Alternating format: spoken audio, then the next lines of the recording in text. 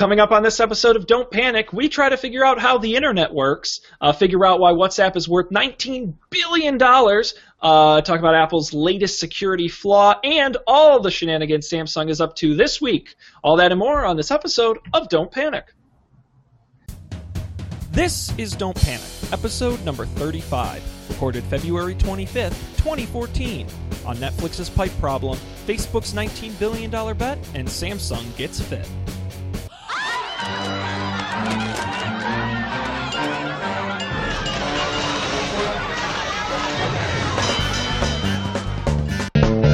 Yeah, you feeling that? I can't hear it, but I'm going to assume it sounds great.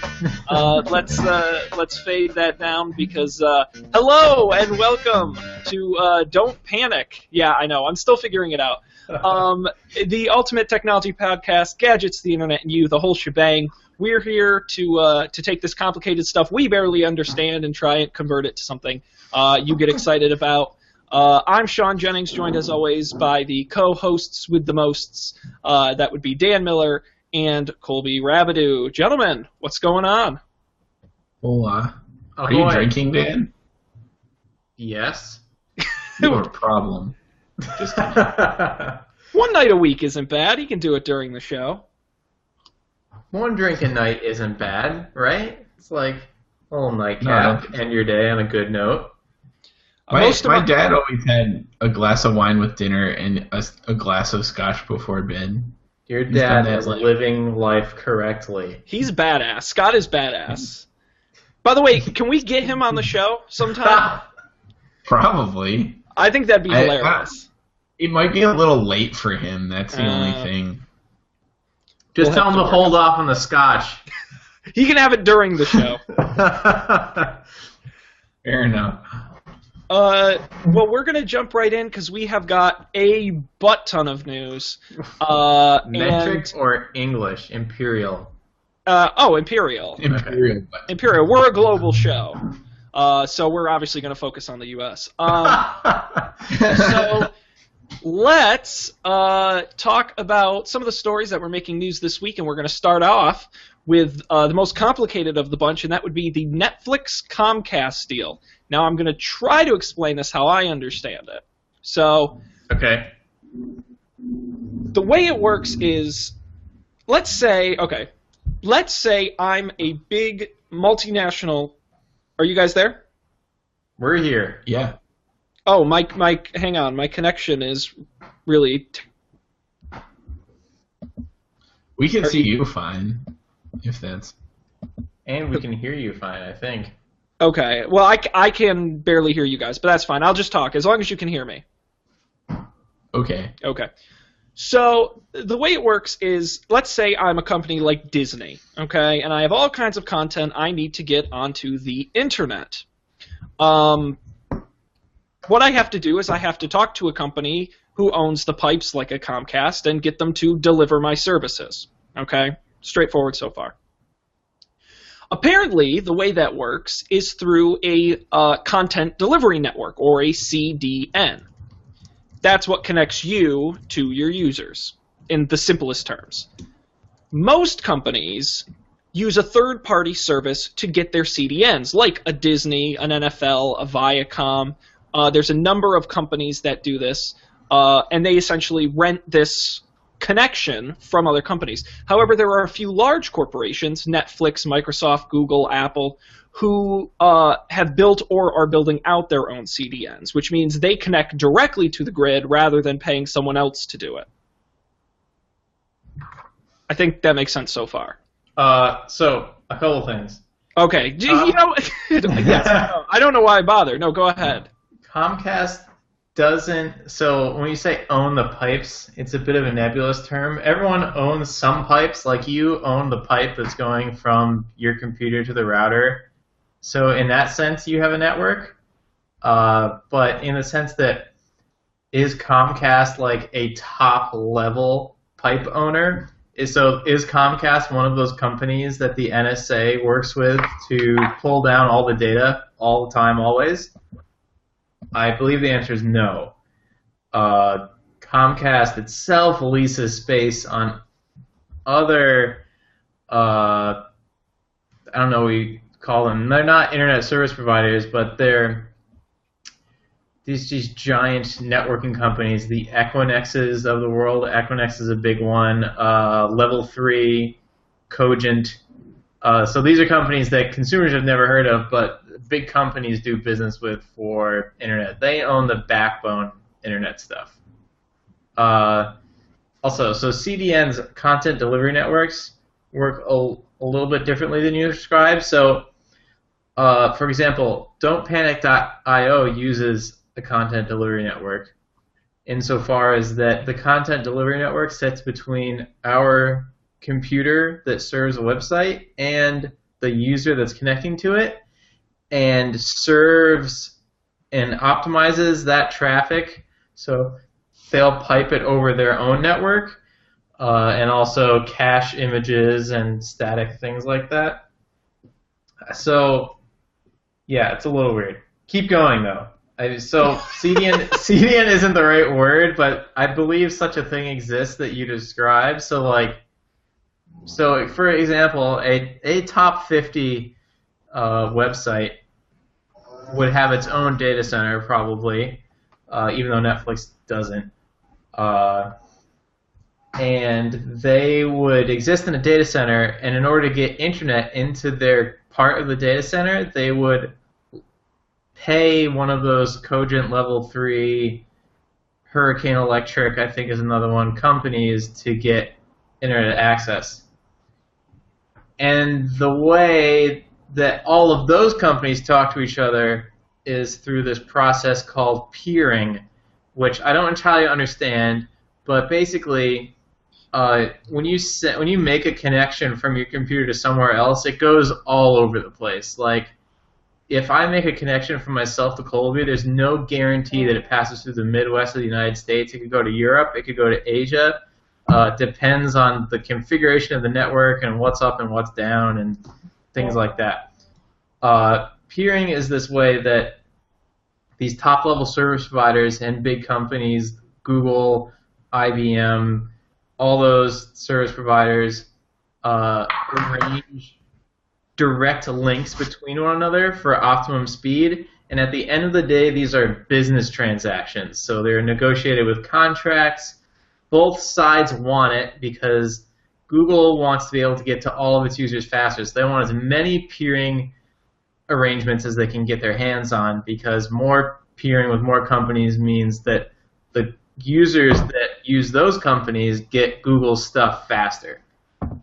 Netflix wants the same thing. So if they can create a direct connection from their data centers, which are actually Amazon data centers, to Comcast's data centers without having to hop over the big boy peering exchanges, they can get it faster. And it's a business arrangement, so it costs both sides money, but the idea is that there's a benefit for both sides. Yes, you nailed it. Okay. As usual. So I'm gonna grab the baton and keep running. So, okay. So now that you understand the technology, let's talk about the business. Traditionally, like Dan said, there's the normal process, but what Netflix has done is they've just said, screw it, we'll just do it ourselves, and went directly to Comcast, said, we need more power, we need more juice, we need more speed, and they worked out a business agreement. Now, on one side, people would say, well, this is what all companies do. It's just people have made a big deal because it's an unusual in this case. Netflix is such a major part of network traffic that they kind of have some sway. But in general, this is nothing to be worried about because this is how the internet has always worked. Companies making agreements to send their traffic through providers. On the other hand, some people are making the argument that because Netflix is bucking this trend, that it's not a net neutrality problem. They're just completely avoiding net neutrality by going around the system. So I'm going to read. What do you mean by avoiding net neutrality? So I'm going to read a quote from the Washington Post by someone who's much smarter than me. The conventional network neutrality debate implicitly assumes that residential ISPs receive internet traffic from one big pipe. Network neutrality advocates want rules prohibiting ISP from divvying this pipe into fast and slow lanes based on business considerations.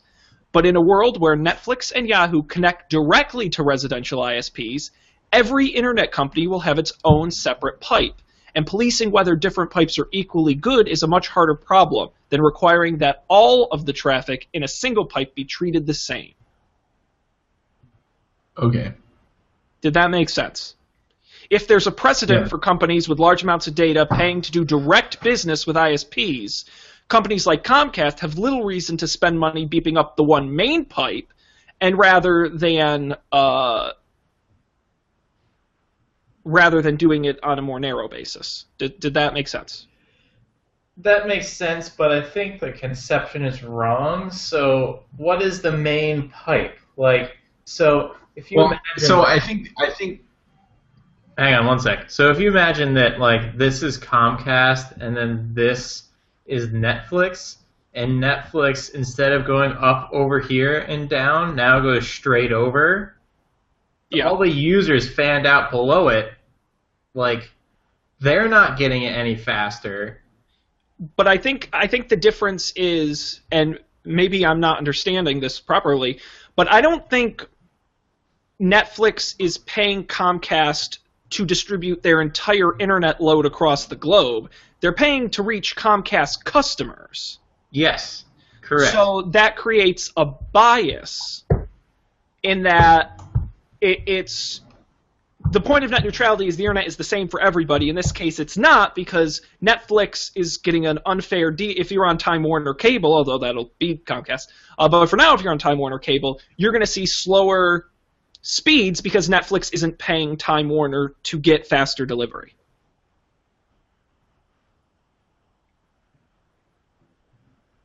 I don't know. Yeah. No, Colby, you wanted to say something? So, yeah. I think I understand, like, the I guess net neutrality advocates wanting, like, suggesting that this could be a bad thing. I think because it could be a bad thing because it's harder to police. I think that makes sense to me, right? Because if you have these, so if, like, the big companies are only peering with these big like network infrastructure providers, and then Comcast is in turn making their own deals with those providers to get just general data.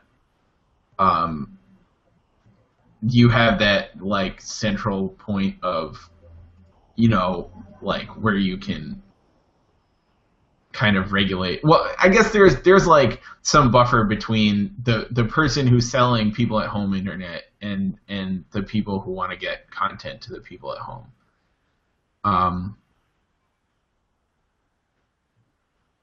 Which in theory is good.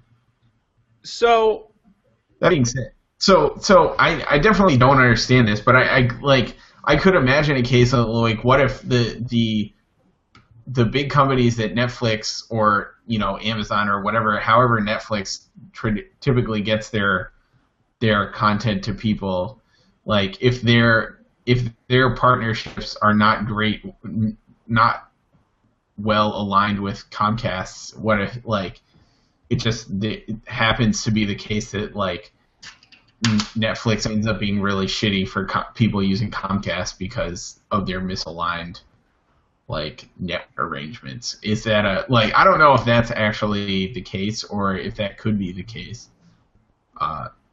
Just a thought. So I'm going to give this one more shot. There are several ways Netflix gets to you, okay, in the broadest term possible. Sometimes it goes through these content networks that fan their content out to all the providers everywhere and act as a sort of middleman. So the way this works is Netflix has their own, and what they say is they're like, yo, ISP, we'll give you computers that have all of our movies on them. Please let us put these directly in your data center as close to you as possible so that our customers on your network get them really fast. They've been doing this for a long time. And it's a mutually beneficial arrangement if the ISP cares about their customer's experience, which is not a given.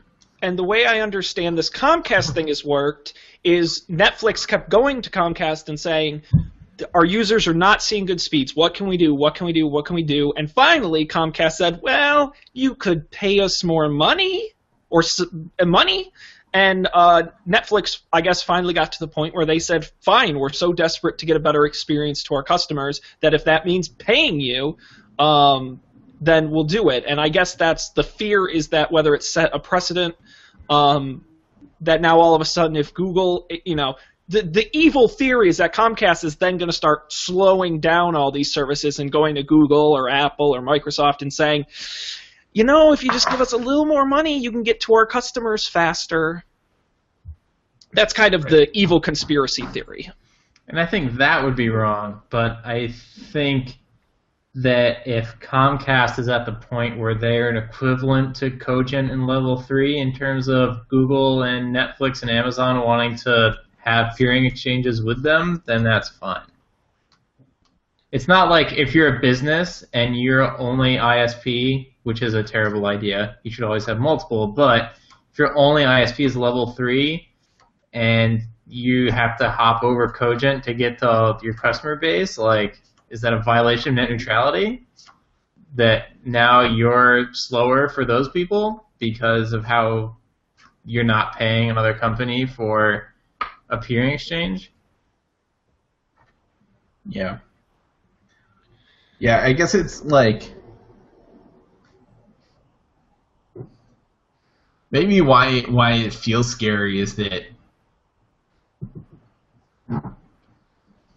no one really understood or acknowledged the existence of the bigger companies. I don't know. Most people don't understand. I mean, I certainly don't really understand what is actually going on. I told you to take that class, Colby.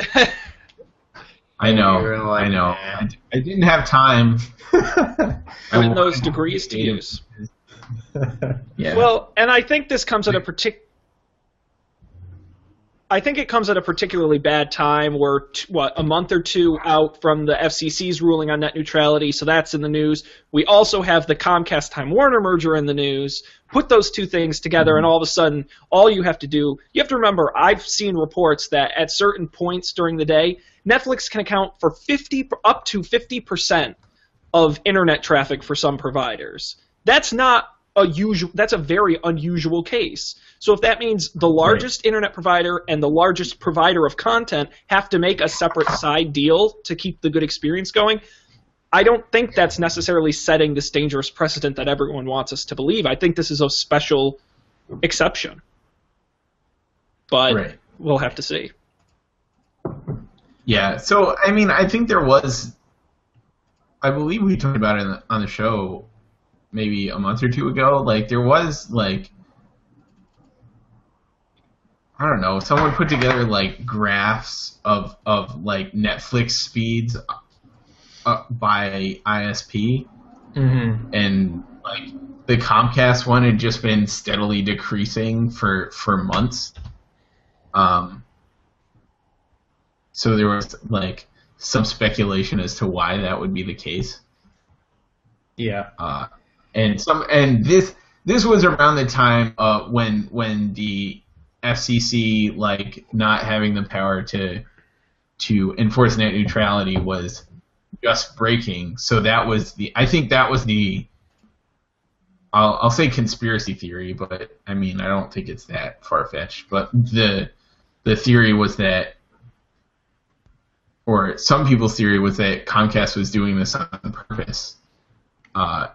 To try and gouge more money out of Netflix, and then and now it comes along Netflix has made a deal with them. Mm-hmm. But I do agree that John has a pretty fair point that Netflix is not normal traffic by any standards at all. Yeah. Yep. That's what I think. I don't actually know. I had an opinion about this and have slowly been grasping the scope of all the stuff that I don't understand, and it's quite broad. Yeah. Well, I hope we did a decent job of explaining what's going on and what it means for you. We were panicking a little bit, but that's okay, because we'll tell you not to. But we're going to move on to another massive story from this week. How does $19 billion sound? Well, if you're the folks behind WhatsApp, you are rolling in it. $19 billion. So here's I want to start this with a quick game. Okay? I'm going to name a famous company or brand, and you tell me if it's worth more or less than WhatsApp. Okay? American Airlines. Yes, no, go ahead. I was just going to say, before, when this news broke, one of my friends posted on Facebook a link to a Tumblr, like, things that are worth less than WhatsApp. And on the list were some companies, but also, like, countries. Yeah. Like, big countries. It was pretty interesting. But anyways. Well, I was going to say, American Airlines. How much is American Airlines worth? I've never had a good experience on American Airlines, so I'm going to say that it's less than WhatsApp. $12 billion. Oh, damn. Oh, I should have let you guess. How about Marriott International, the hotel chain? The global hotel chain. I mean, I feel like Marriott, like, a hotel chain has, like, real estate. I'm going to say more again. I'm going to say less. Something more. It's less. It's worth $15 billion. Oh, closer, though. Closer. And I'll give you one more. Mattel Toys. I mean, they can't all be less, right? I'm trying to game the system here. I'm going to say more again. I'll say less just to make it interesting. It was a trick. They're all worth less because $19 billion is a fuck ton of money.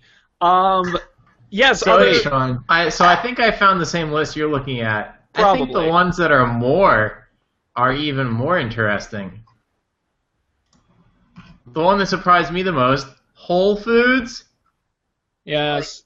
American Airlines isn't worth more, but Whole Foods is. Whole Foods is $19.3 billion.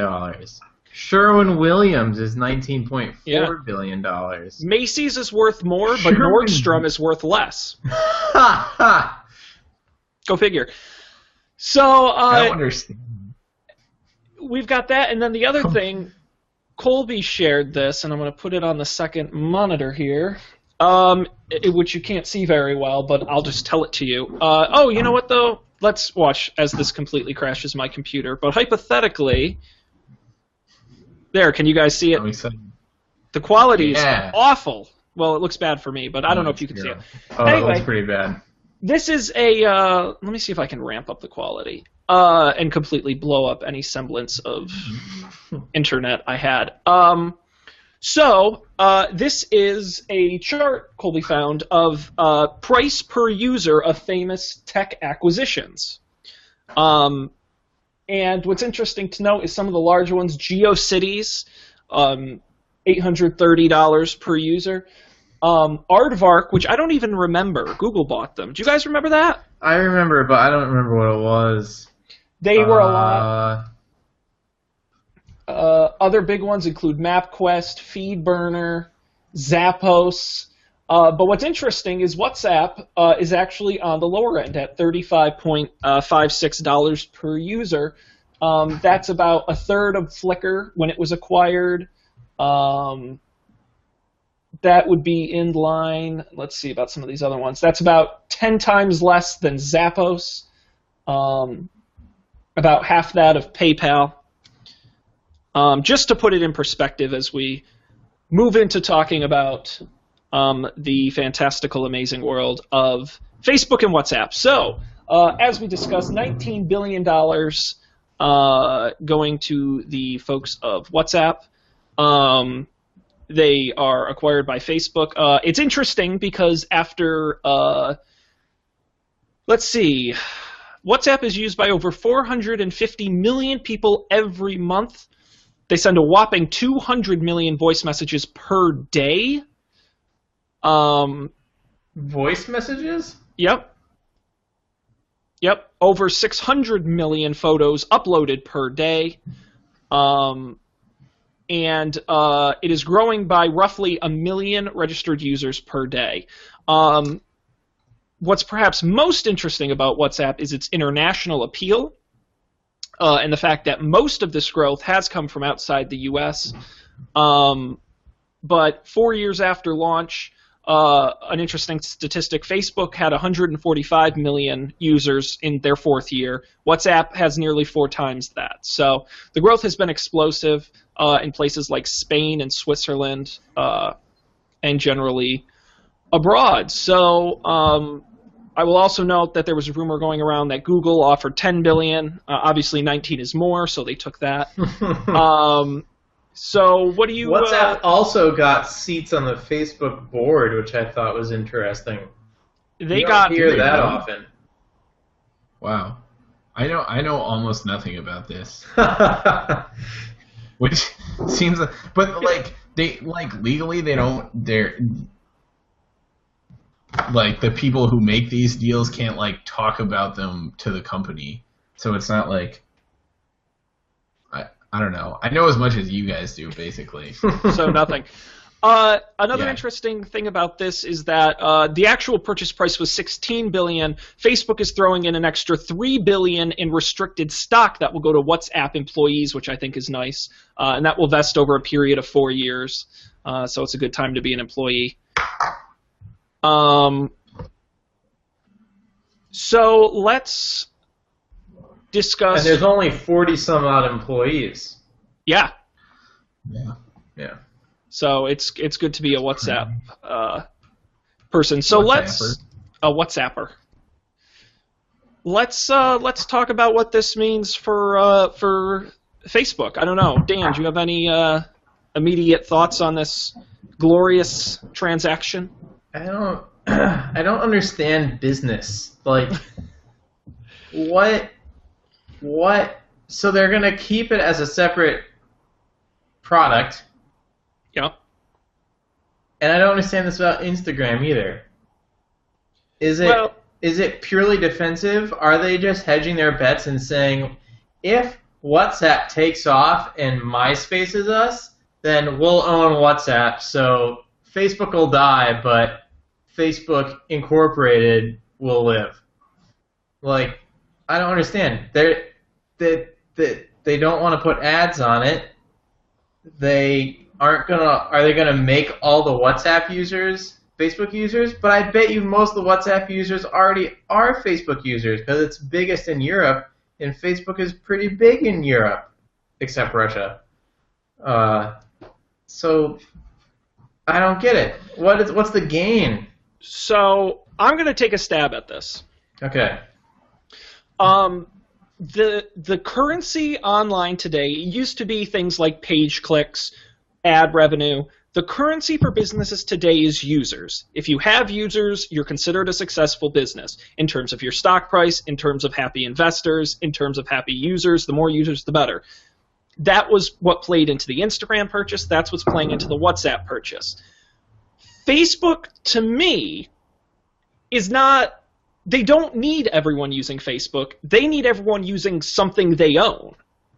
So it doesn't matter what it's called. It doesn't matter what it does, as long as people around the world are using it.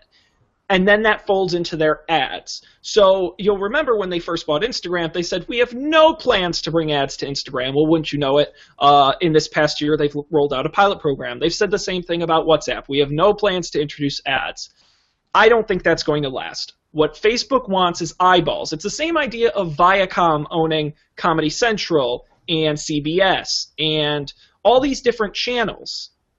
Because it doesn't matter what they serve up as long as eyeballs are looking at them. And I think that's the idea, because they saw here, and apparently this is true, that while there is some overlap, WhatsApp reaches a lot of people that Facebook doesn't, and also the amount of daily interaction on WhatsApp is much higher because it's constant messaging rather than just checking your Facebook once or twice a day. And the more eyeballs and the more impressions is more money for Facebook. I also agree that some of it probably is defensive.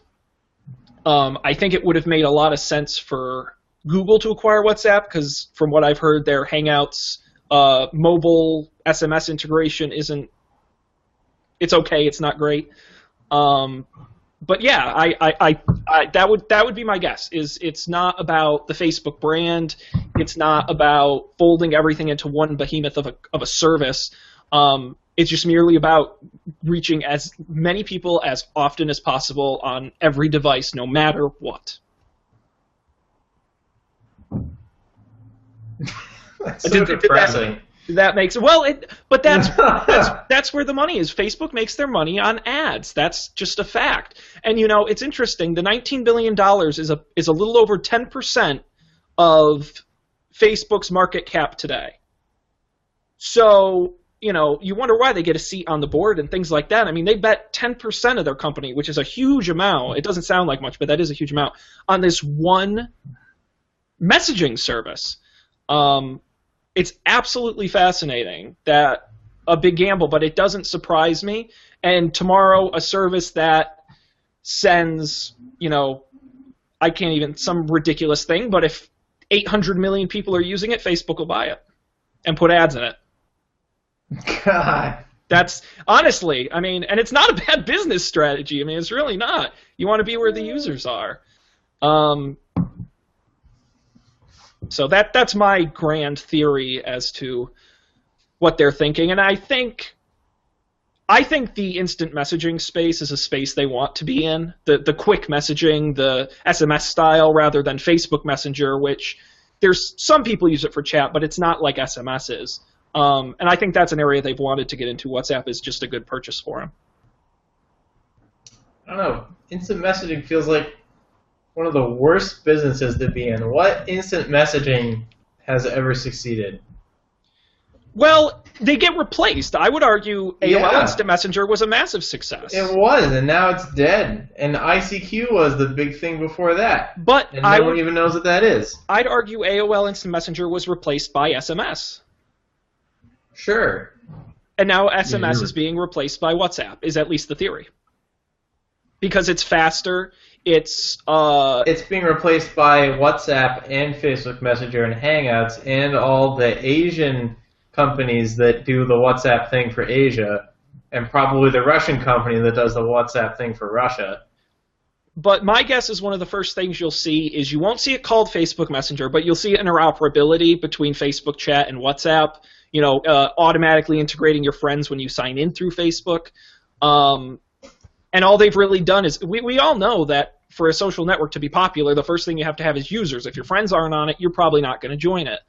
And I think this is what their messaging solution wasn't getting traction, and they said, well, we can buy 400 million users, fold them in, and create one giant. I thought you just said they weren't going to fold them in.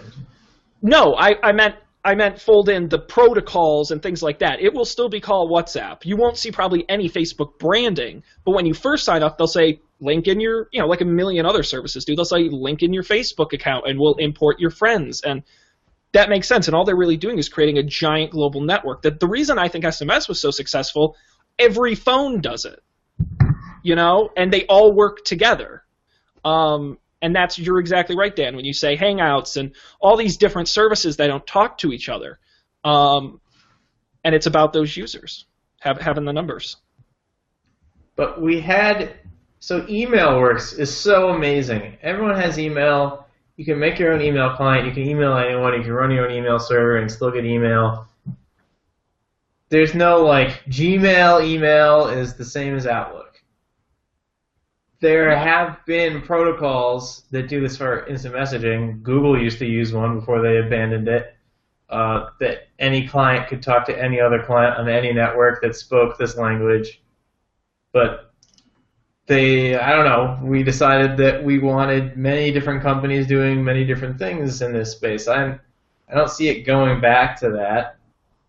And if Facebook's going to bet money on, I guess what the answer is it mathematically possible for Facebook to keep buying companies that could distract viewers from the Facebook network and monetize them fast enough to keep doing that before they run out of money? I think that's a misnomer, because you have to realize the Facebook network is not Facebook.com. Right. The Facebook network is massively. Think of it's staggering to me, and I've just started to realize this, how many websites I go to either sign up for or log in with, and it's log in with Facebook, sign up with Facebook.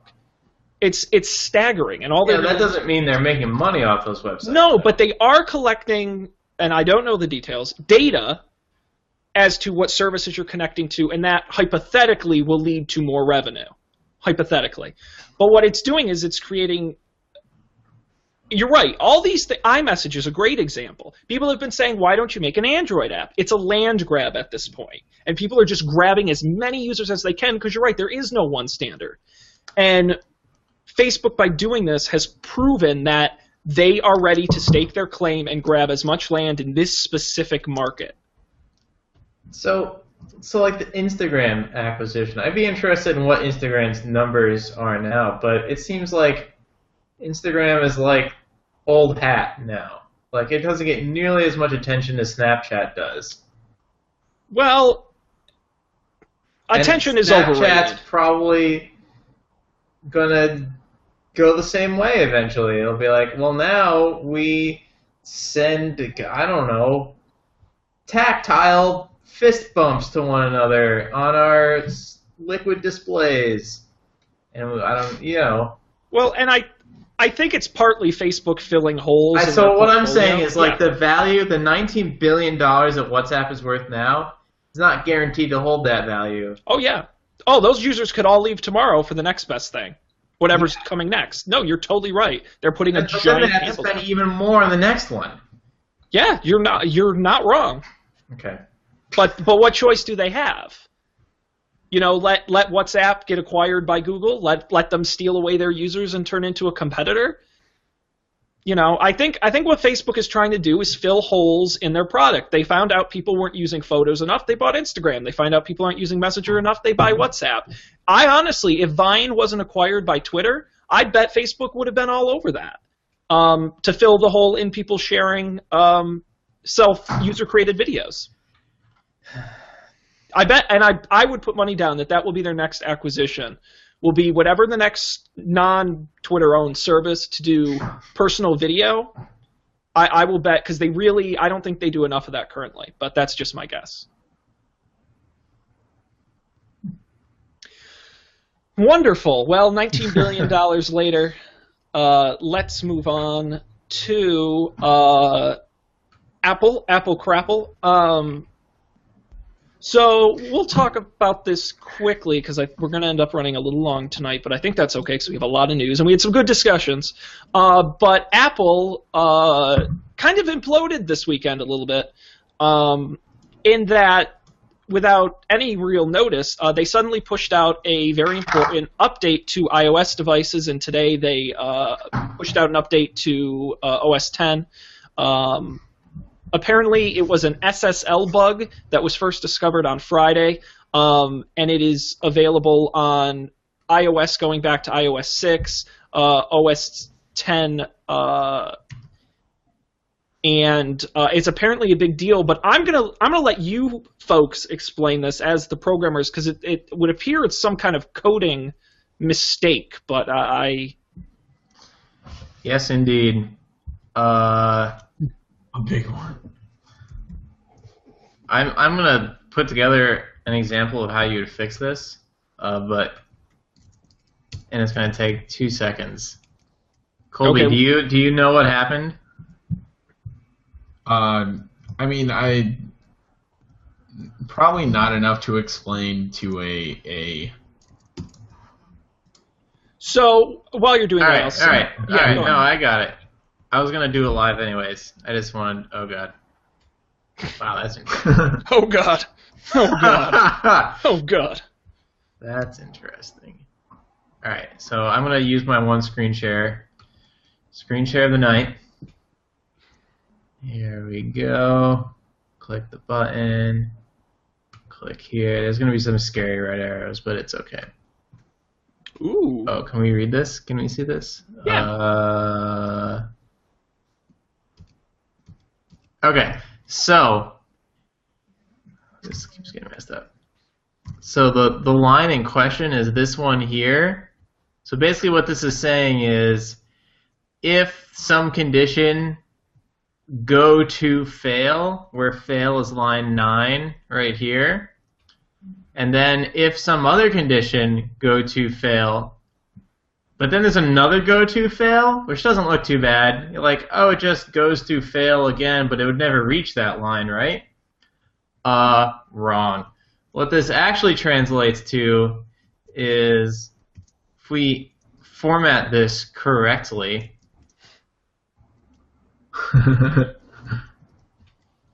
Colby knows exactly what just happened. I do. So what's actually happening is it's checking this, saying go to fail, checking this, saying go to fail, then just going to fail, no matter what. And it never actually executes 8 through 10. So if the SSL was malformed in this way, you would never know, and it would just go to fail anyways. So essentially, the mistake has made them skip a section of code that was doing a security check. Yeah. And without that security check, it is therefore vulnerable. Yep. Wow. Thank you, Dan. That was a wonderful explanation. You're welcome. I also want to say that was all they had to do to realize their mistake, because once you actually format the code properly, it makes it pretty damn obvious. Well, and that's what the problem is. And maybe you guys... well, first of all, I want to say go to fail is the best, error ever, because that's hashtagable, it's headlines, it's like, that's Apple's go to fail. I mean, it's so perfect. And maybe you guys can speak to this, but they said that code testing should have been able to catch the mistake.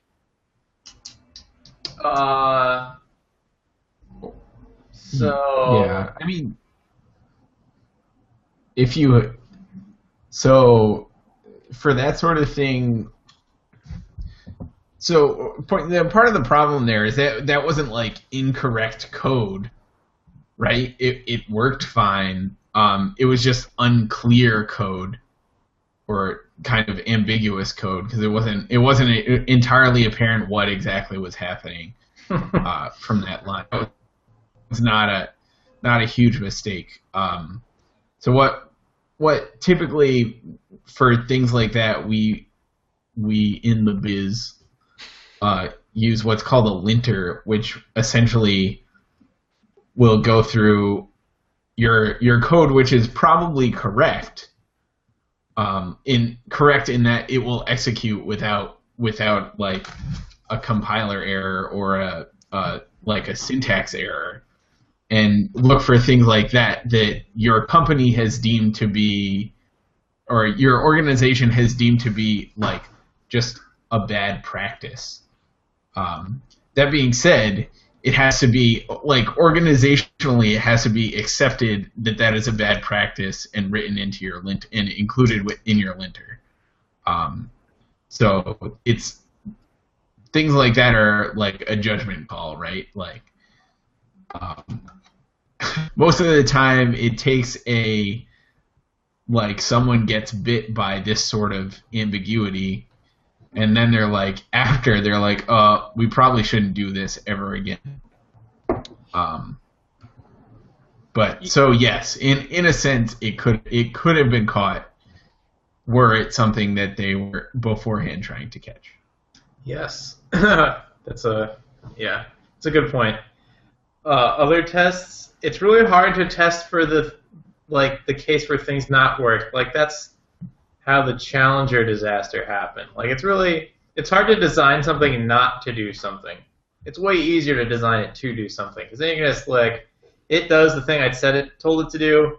therefore it works. Instead of saying, does the thing I want it to do, and also it doesn't do any of these other things that it could do, is a lot harder. Another thing that in the biz we try to think a lot about is not to implement your own cryptography. If Apple had opted to go with some open source C-based SSL library, they probably would have had none of the other open source like Windows, Linux, Firefox, Chrome don't have this problem. Well, it is. I will point out that it's called Open Transport is the name of the service, whatever they call their thing. It was made open source with the Mavericks release. Right. So the code they wrote is open source, but they implemented SSL themselves. They looked at like the math paper that defines how the cryptography works, and they did it themselves in a highly volatile shared memory C language, where terrible things can happen. Well, this is certainly So yeah. I have a question. Was this like?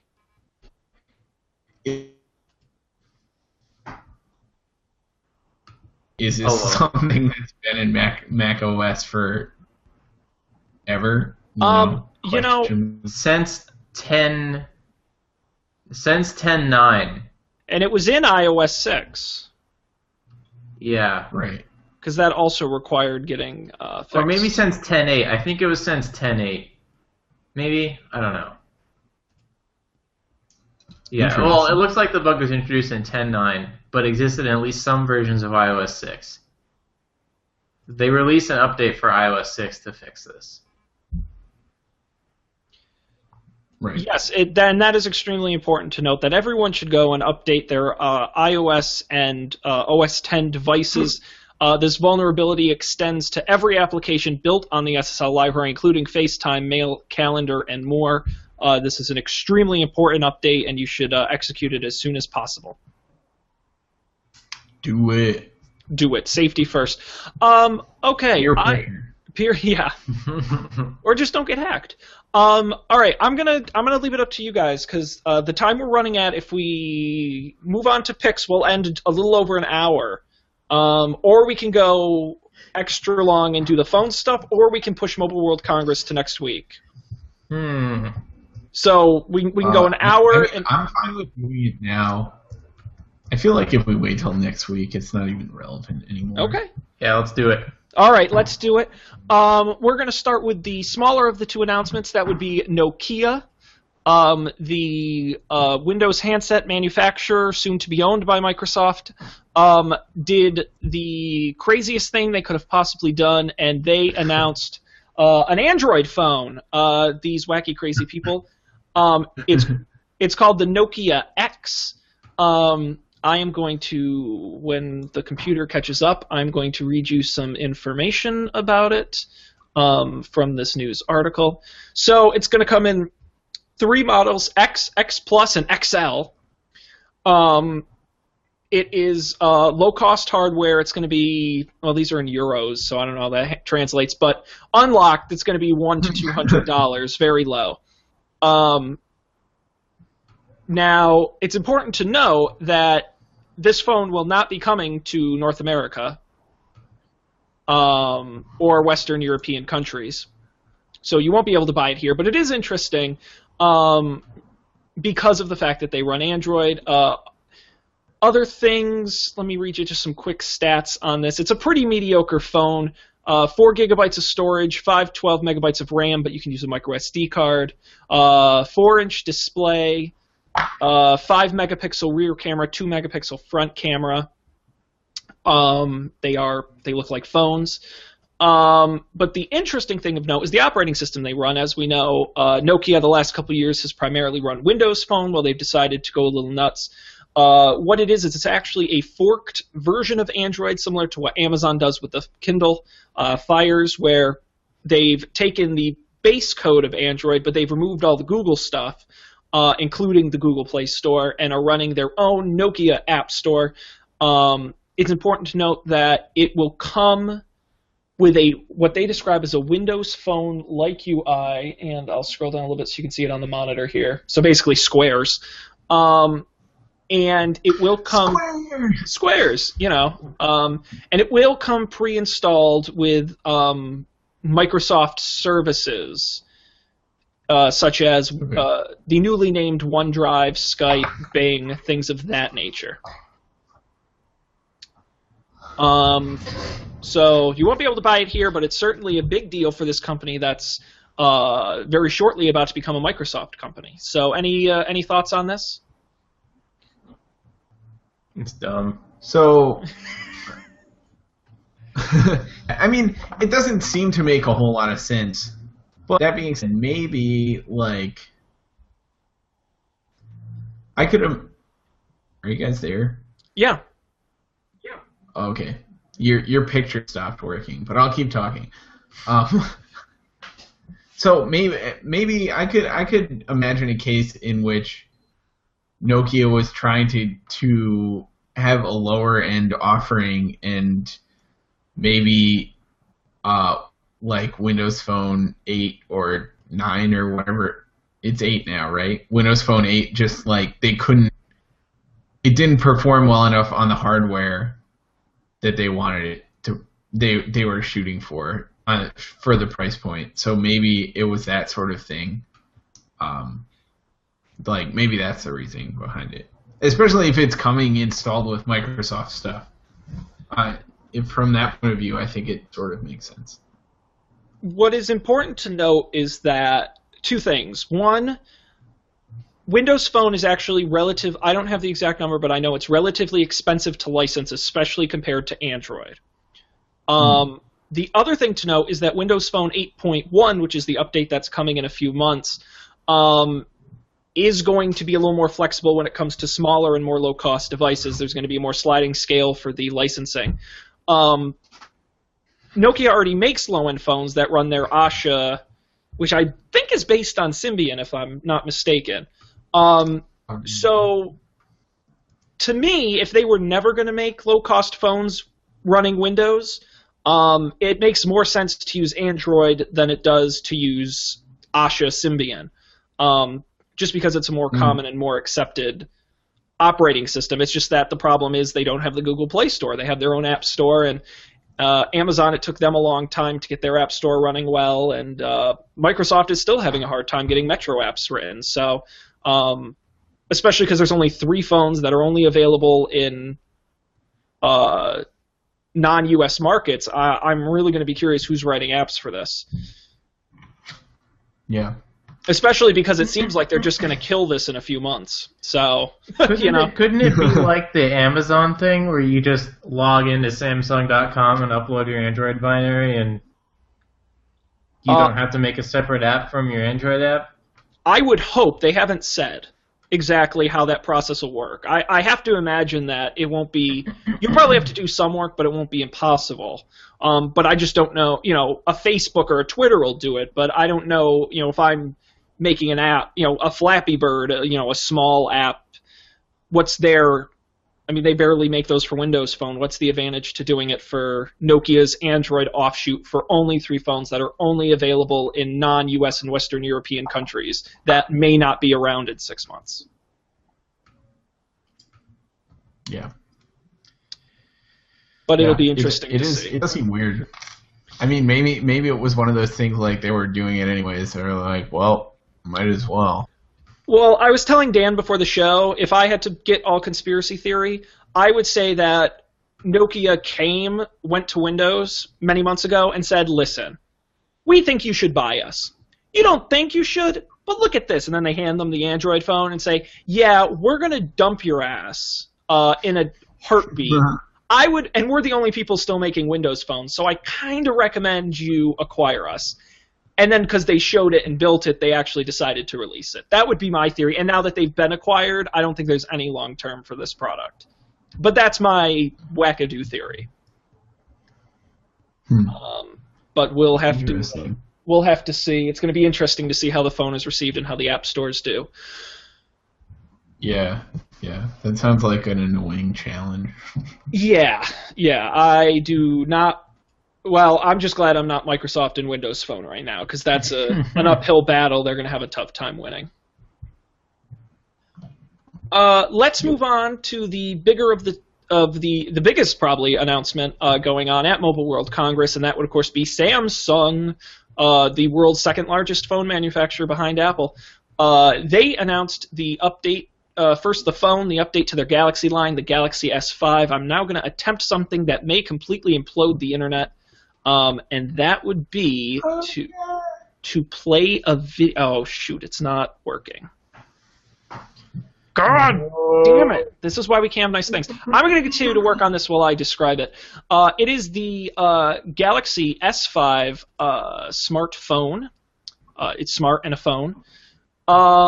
It exists in this galaxy. Apparently, so Samsung claims. I'll just read you off some specs here quick.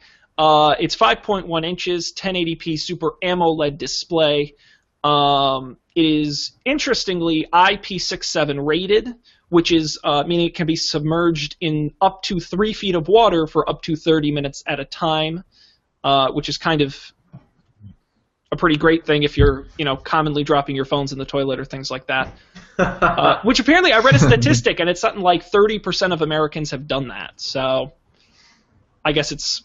I've never dropped my phone in the toilet, but I have dropped other stuff in the toilet. So, I could see it happening. Well, so that's what you're supposed to do in the toilet, Colby. That's allowed. That's allowed. All right, cool. So while I talk, you're going to watch this Verge hands-on video. Look at that. Hey! I'm excited. Whoa, it's muted though, Sean. Because I'm talking. Oh. Yeah, no, you get to hear me, Dan. Come on. Oh, gotcha. It launches with Android 4.2 KitKat. It's got a bezel. Maybe I'll just narrate the video. It's got an interesting kind of perforated back. It comes in a series of colors, including blue and gray.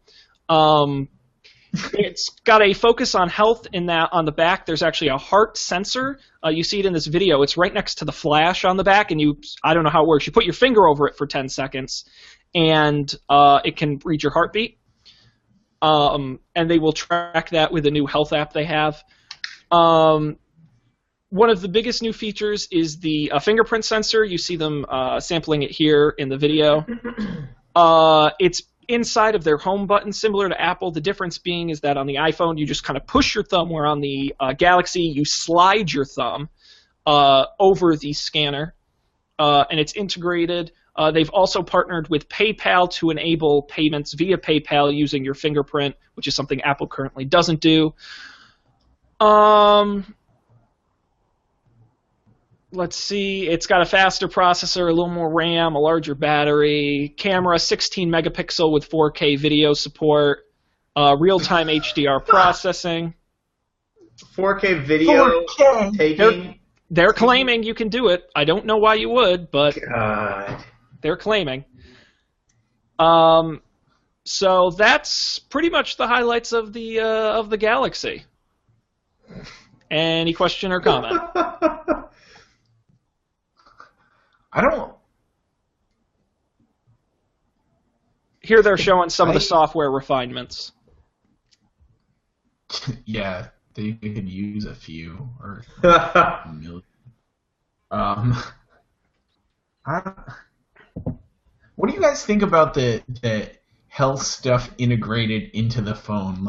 I feel like there have been a bunch of rumors of Apple doing that for the next iPhone.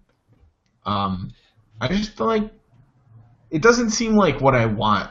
I don't want to use Apple's or Samsung's fucking shitty fitness app. I want to use a fitness app from somebody who makes fitness apps, and they're awesome because that's what they do. What if it just had the hardware that people who make fitness apps could use?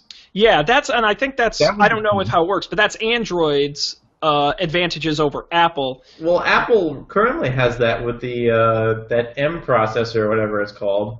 Yeah, they do have an API for that. Yeah. Yeah, I think the health stuff I think makes more sense in a watch or a band, as we'll talk about in a minute. Yeah. And I think who's going to check their heartbeat on their phone? I think it's a very niche audience. So we'll have to see. Right. Cool. But yeah, dang. Into Don't Panic. That's amazing. Yeah, we have the technology, and I got another video too. We'll watch in a second. So yeah, it's another Galaxy. I'm sure it's going to be a fine phone. Millions of people are going to buy it. The short version is fingerprint scanner, heart rate scanner, and better optics on the camera. That's pretty much your differences there. And it's dust and water resistant. Waterproof. Yeah, water resistant. Cool. Samsung was very specific not to say. No, I don't want to correct you, but Samsung wants you to know you can't chuck it in your pool and leave it there overnight, because it will not work. Right. No, that's cool though. Right. Yeah, I'm interested in getting my hands on it and actually holding it. As I've probably mentioned before, in the coming months, I'm in the market for a phone, so I got to look at all of my options, and that includes the S5 now. Let's move on and talk about the other things Samsung announced, and that would be their wearables. They did 3. I'm going to roll another video while I talk over it because I'm just great like that. It was 3 wearables. It was the Samsung Gear 2, which is the follow-up to their watch from last year. There is the Gear 2 Neo, which is a slightly lower version, not that it's of lower quality, but it has a plastic versus a metal band and things of that nature. But the third and perhaps most interesting is the Galaxy Gear Fit, which is the thin, curved screen band that goes around your wrist. The updates to the Galaxy Gear 2, let me just be certain that I'm getting this right, include the camera. Do you guys remember the camera was on the itch, you had to shoot out this way? Yeah. They finally put it on the front. And they also put a home button on it, which was also, I thought, really something Apple would never do. But they put a home button on the front. It's a little thinner. Outside of that, there really isn't a ton of changes to the Galaxy Gear full watches. The most interesting product, I think, is this Galaxy Gear Fit. It's got a curved Super AMOLED display that's also touch. You see it here in the video. And it's more of a band than it is that kind of chunky square watch. Almost kind of like a Fitbit in a way, maybe a little bigger and a little thicker. It's got bands that you can interchange. It has a heart rate sensor on the underside, so hypothetically it's always tracking your heart rate because it's always on your wrist. It has a touch screen, so it does have a limited number of ways you can interact with it. Including canceling calls, reading messages, doing things of that nature. Let's see if there's any other interesting things I should note. As before, they claim all of their wearables work with over 20 Galaxy devices, which mean if you don't own a Samsung, these devices are useless, which really pisses me off. Wait, what? Really? Yeah, that's their... God. Well, the other interesting thing to note is that all 3 of these wearables are now running their Tizen custom operating system rather than Android, which was another part of the announcement. The original Gear ran Android, and they switched it to Tizen. So what do you guys think of these wearables? And any interest? I think the fitness band one looks kind of cool. Realistically, I'm not going to go get one because I don't have a Samsung phone, I guess. But if I were interested in one, it would probably be that one. I have a Fitbit. Been wearing that for probably 8 months now. 8 or 9 months, and I like it a lot. So that I could see some appeal in that one. I think the gears are just ridiculous looking. Have they sold any of those? Did anyone buy one? I don't think so. I never even seen one in real life, and I live in Silicon Valley. I should have seen one if it was cool. At one point, I know they were like basically giving them away when you bought other Samsung products. It was like buy a TV, get a gear, buy a phone, half off a gear. I mean, they were like giving them away at one point. Yeah. But I completely agree that this is the absolute form factor I want in a wearable. At least that goes on your wrist. I think that's one of the things. I think it might. That's one of the things. I think it might. Damn it, latency. I was just gonna say, I think it like might be a little bit chunky still on top, but it definitely seems like they're moving in the right direction. It's very un-Samsung-like, quite honestly, in that it's interesting and it's relatively original, and it reminds me a lot of the Pebble in the way that it's a little more narrow, a little more curved, but then you get the entire upside of having this beautiful color AMOLED touch display. That this is absolutely something I'd wear. I'm just, like I said, I just really hate the fact it only works with other Samsung devices. I shouldn't be surprised because that's kind of how Apple does it. But if you're, Apple doesn't have a product like this though. But no, but like AirPlay, for example, Watch is probably just gonna. Yeah. Yeah. So I would be very happy if they even to other Android phones, not even necessarily Apple products, but even other Android phones. That I think would be a much higher selling product. But I like it. I don't know, Dan, you've been quiet. Any thoughts? What does it do? It does the same thing all the other smart bands do. It's a combination of health, so it has the heart rate sensor on the underside. Yeah. And so is there like an app and like a website and everything? For the health stuff? Yeah. So it uses, like I talked about on the S4 or the S5, there is the new Samsung Health app. It integrates with this. I don't know if there's a web version. I have to assume that they somehow get that off your phone. But yeah, so that integrates with that and pedometer and all that. And then the other half is, Yeah, I like the screen. It looks pretty. But I don't. I like the fitness band. I'm not sold on the smartwatch yet. Well, it's mostly notifications. I think that's the leg up Pebble has, is that it's a little more. You can actually do stuff with it, especially now that they have their app store.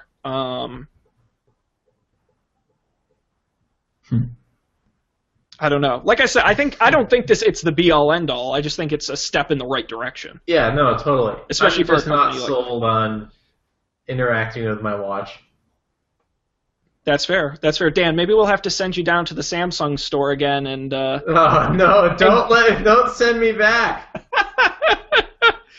Don't make me go. Oh man, yeah, we'll have to get a first-hand report from the fun that is the Samsung experience.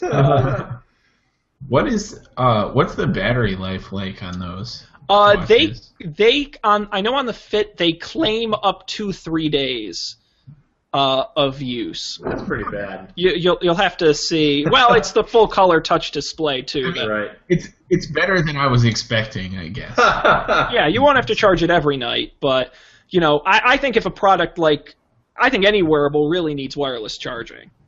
That's really. Because then you take it off anyway. You just throw it on the table. You just electrify your entire bed. And then I don't even have to take my phone out of my pocket. You just lie down. With all my devices around me. Just make sure that all of your clothing is made of conductive thread. That's genius. Patent that before Apple does. What's the worst that could possibly happen? It's all upside. Wonderful. Well, unless you guys have any other thoughts, that wraps up the enormous chunk that is news. Let's move on to some picks this week and see if we can burn through these. I'm going to volunteer to go first. All right, go for it. Do you guys like free things? No. Okay, well then this isn't for you. So usually it means Facebook's about to buy the thing I was using. Yeah. I don't know. Maybe they will. You never know. So what's interesting about my pick this week is, what if I told you could get free movies and television shows? You don't have to pay a cent, but you have to submit to the evil overlords that is advertising. Yeah, think about that. So, my pick this week is called Hit Bliss. hitbliss.com. And the concept behind HitBliss is that advertisers want to reach you, and you should be rewarded for watching the ads. And the way they reward you is in movies and TV shows. So I'll try, and I've actually used this, and I rented a movie, and I did the whole thing because I want to give you guys a first-hand experience. But the way it works is you first earn HitBliss dollars, and you do that in one of two ways. And I'm going to attempt to share that. I'm going to use my one-screen share to show you HitBliss. There we go, if you can see that okay. So here we go. I'm going to go into Earn. And so I currently have a balance of $6. You can earn up to $5 in any single day. And the way you do that is by watching ads. So I'll click, I've earned the maximum balance for the day, so I can't do that. But they show you a series of ads. The other is personalized. Now, some people are going to be a little creeped out because HitBliss likes to monitor your web search and your web history to serve you relevant ads. Okay, I know that sounds scary, but I want to point out that tracking cookies do this anyway in ad networks. I just want to point that out. So it's not that but they don't tell you about it. I know. Well, and I will say HitBliss they make a big deal about how we never send your information to our servers. Instead, we send all available ads to your computer, and it does the filtering on your own machine. That's why it's an app you actually have to physically download. It's not a web service. So they claim, and you don't have to give them that information. It's just the more information you give them, the faster you earn your dollars. So I gave them all my information except for my income because I don't make any money. And I found that you earn about $1 for 2 minutes of ads. So it's about 4 30-second ads for $1, which really isn't a bad rate if you think about it. That's you'll earn your $5 in about 10 minutes, which that's like $30 an hour is the rate you're going for, which really isn't, I don't think, too bad. They do make sure you watch the ads. They've got different tools. Your volume can't be too low. They'll pop up a little thing, are you still watching, and you have to click. So I gave it a shot. I watched some ads. And then you take that money and you use it to buy movies or television shows. What's wonderful is they just launched into beta integration with Amazon. I was worried that I'd have to watch the movies through the HitBliss service, but you don't have to. You can actually go on and exchange the money for the Amazon digital version, which is great because that works across all your devices. You know, iPad, Android, my Roku, which is wonderful. So overall, it was a nice experience, and I really I don't have too much. As long as you're fine with watching ads and letting them know a little bit about you, it's actually really easy. You can burn through, if you have some time to kill, burn through some ads, build up that money, and get some free stuff out of it. So it's called HitBliss. It's available for Windows, Mac, and Android. No iOS app yet. They say it's because they have to work out the privacy thing and not tracking your information and sending it back and forth. Yeah. I'm sorry. You might have said this and I just didn't get it. But are those like just rentals, or do you actually get to like own the movie? So that's a great question, and I did not say that. The majority of the movies are rentals, but the TV series you buy by the episode, and you actually own those in the long term. So you can see here's Top Gear Episode 1, $1.99, which is the same as it is on Amazon. Yeah, so it's this, and the movies are $2.99, $3.99 a rental. Here's Pacific Rim, $3.99. So that's what did I say it was? 4 minutes for $1. So that's 16 minutes of my time. So I don't value my time very highly, so I don't mind. Yeah, so HitBliss, give it a shot. Get a free movie out of it. Submit to your advertising overlords.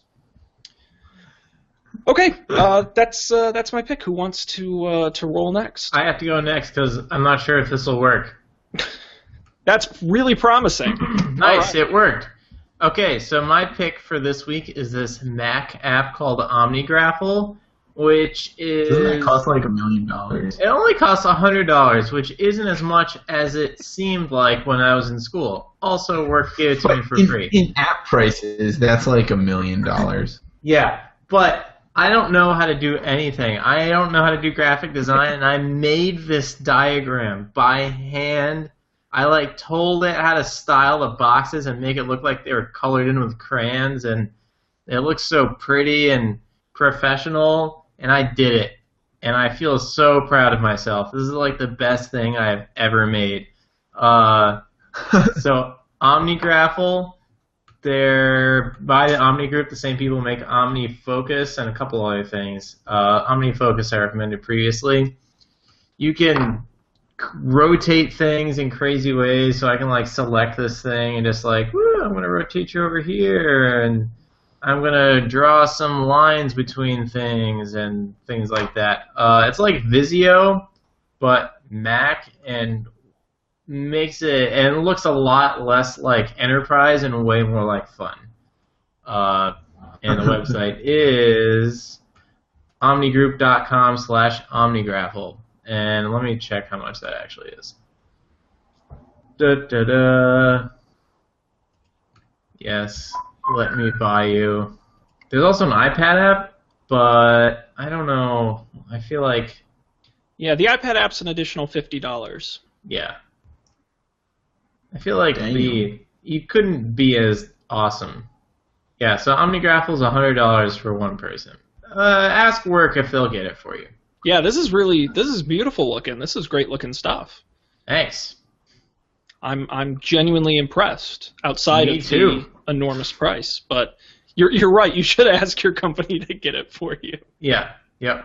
They might have a site license, and you just ask and. That's great. Ta-da. Wireframing, interactive drafts. This stuff is cool. Yeah, the really cool thing is, in conjunction with Keynote, you can just Command A this, select it all, copy, and paste it right into your presentation, and it turns it into a vector graphic. Ooh. So that you can resize it without it getting blurry. Nice. Seriously awesome. Yeah. OmniGraffle. Check it out.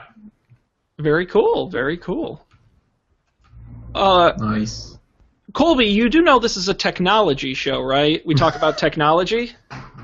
Fuck that. I'm tired of technology. All right, bring us your analog pick. So it's kind of technology-y a little bit. But last week I went on a tour of Alcatraz in San Francisco, which was cool. If nothing else, it was worthwhile for the awesome views of San Francisco you get from Alcatraz.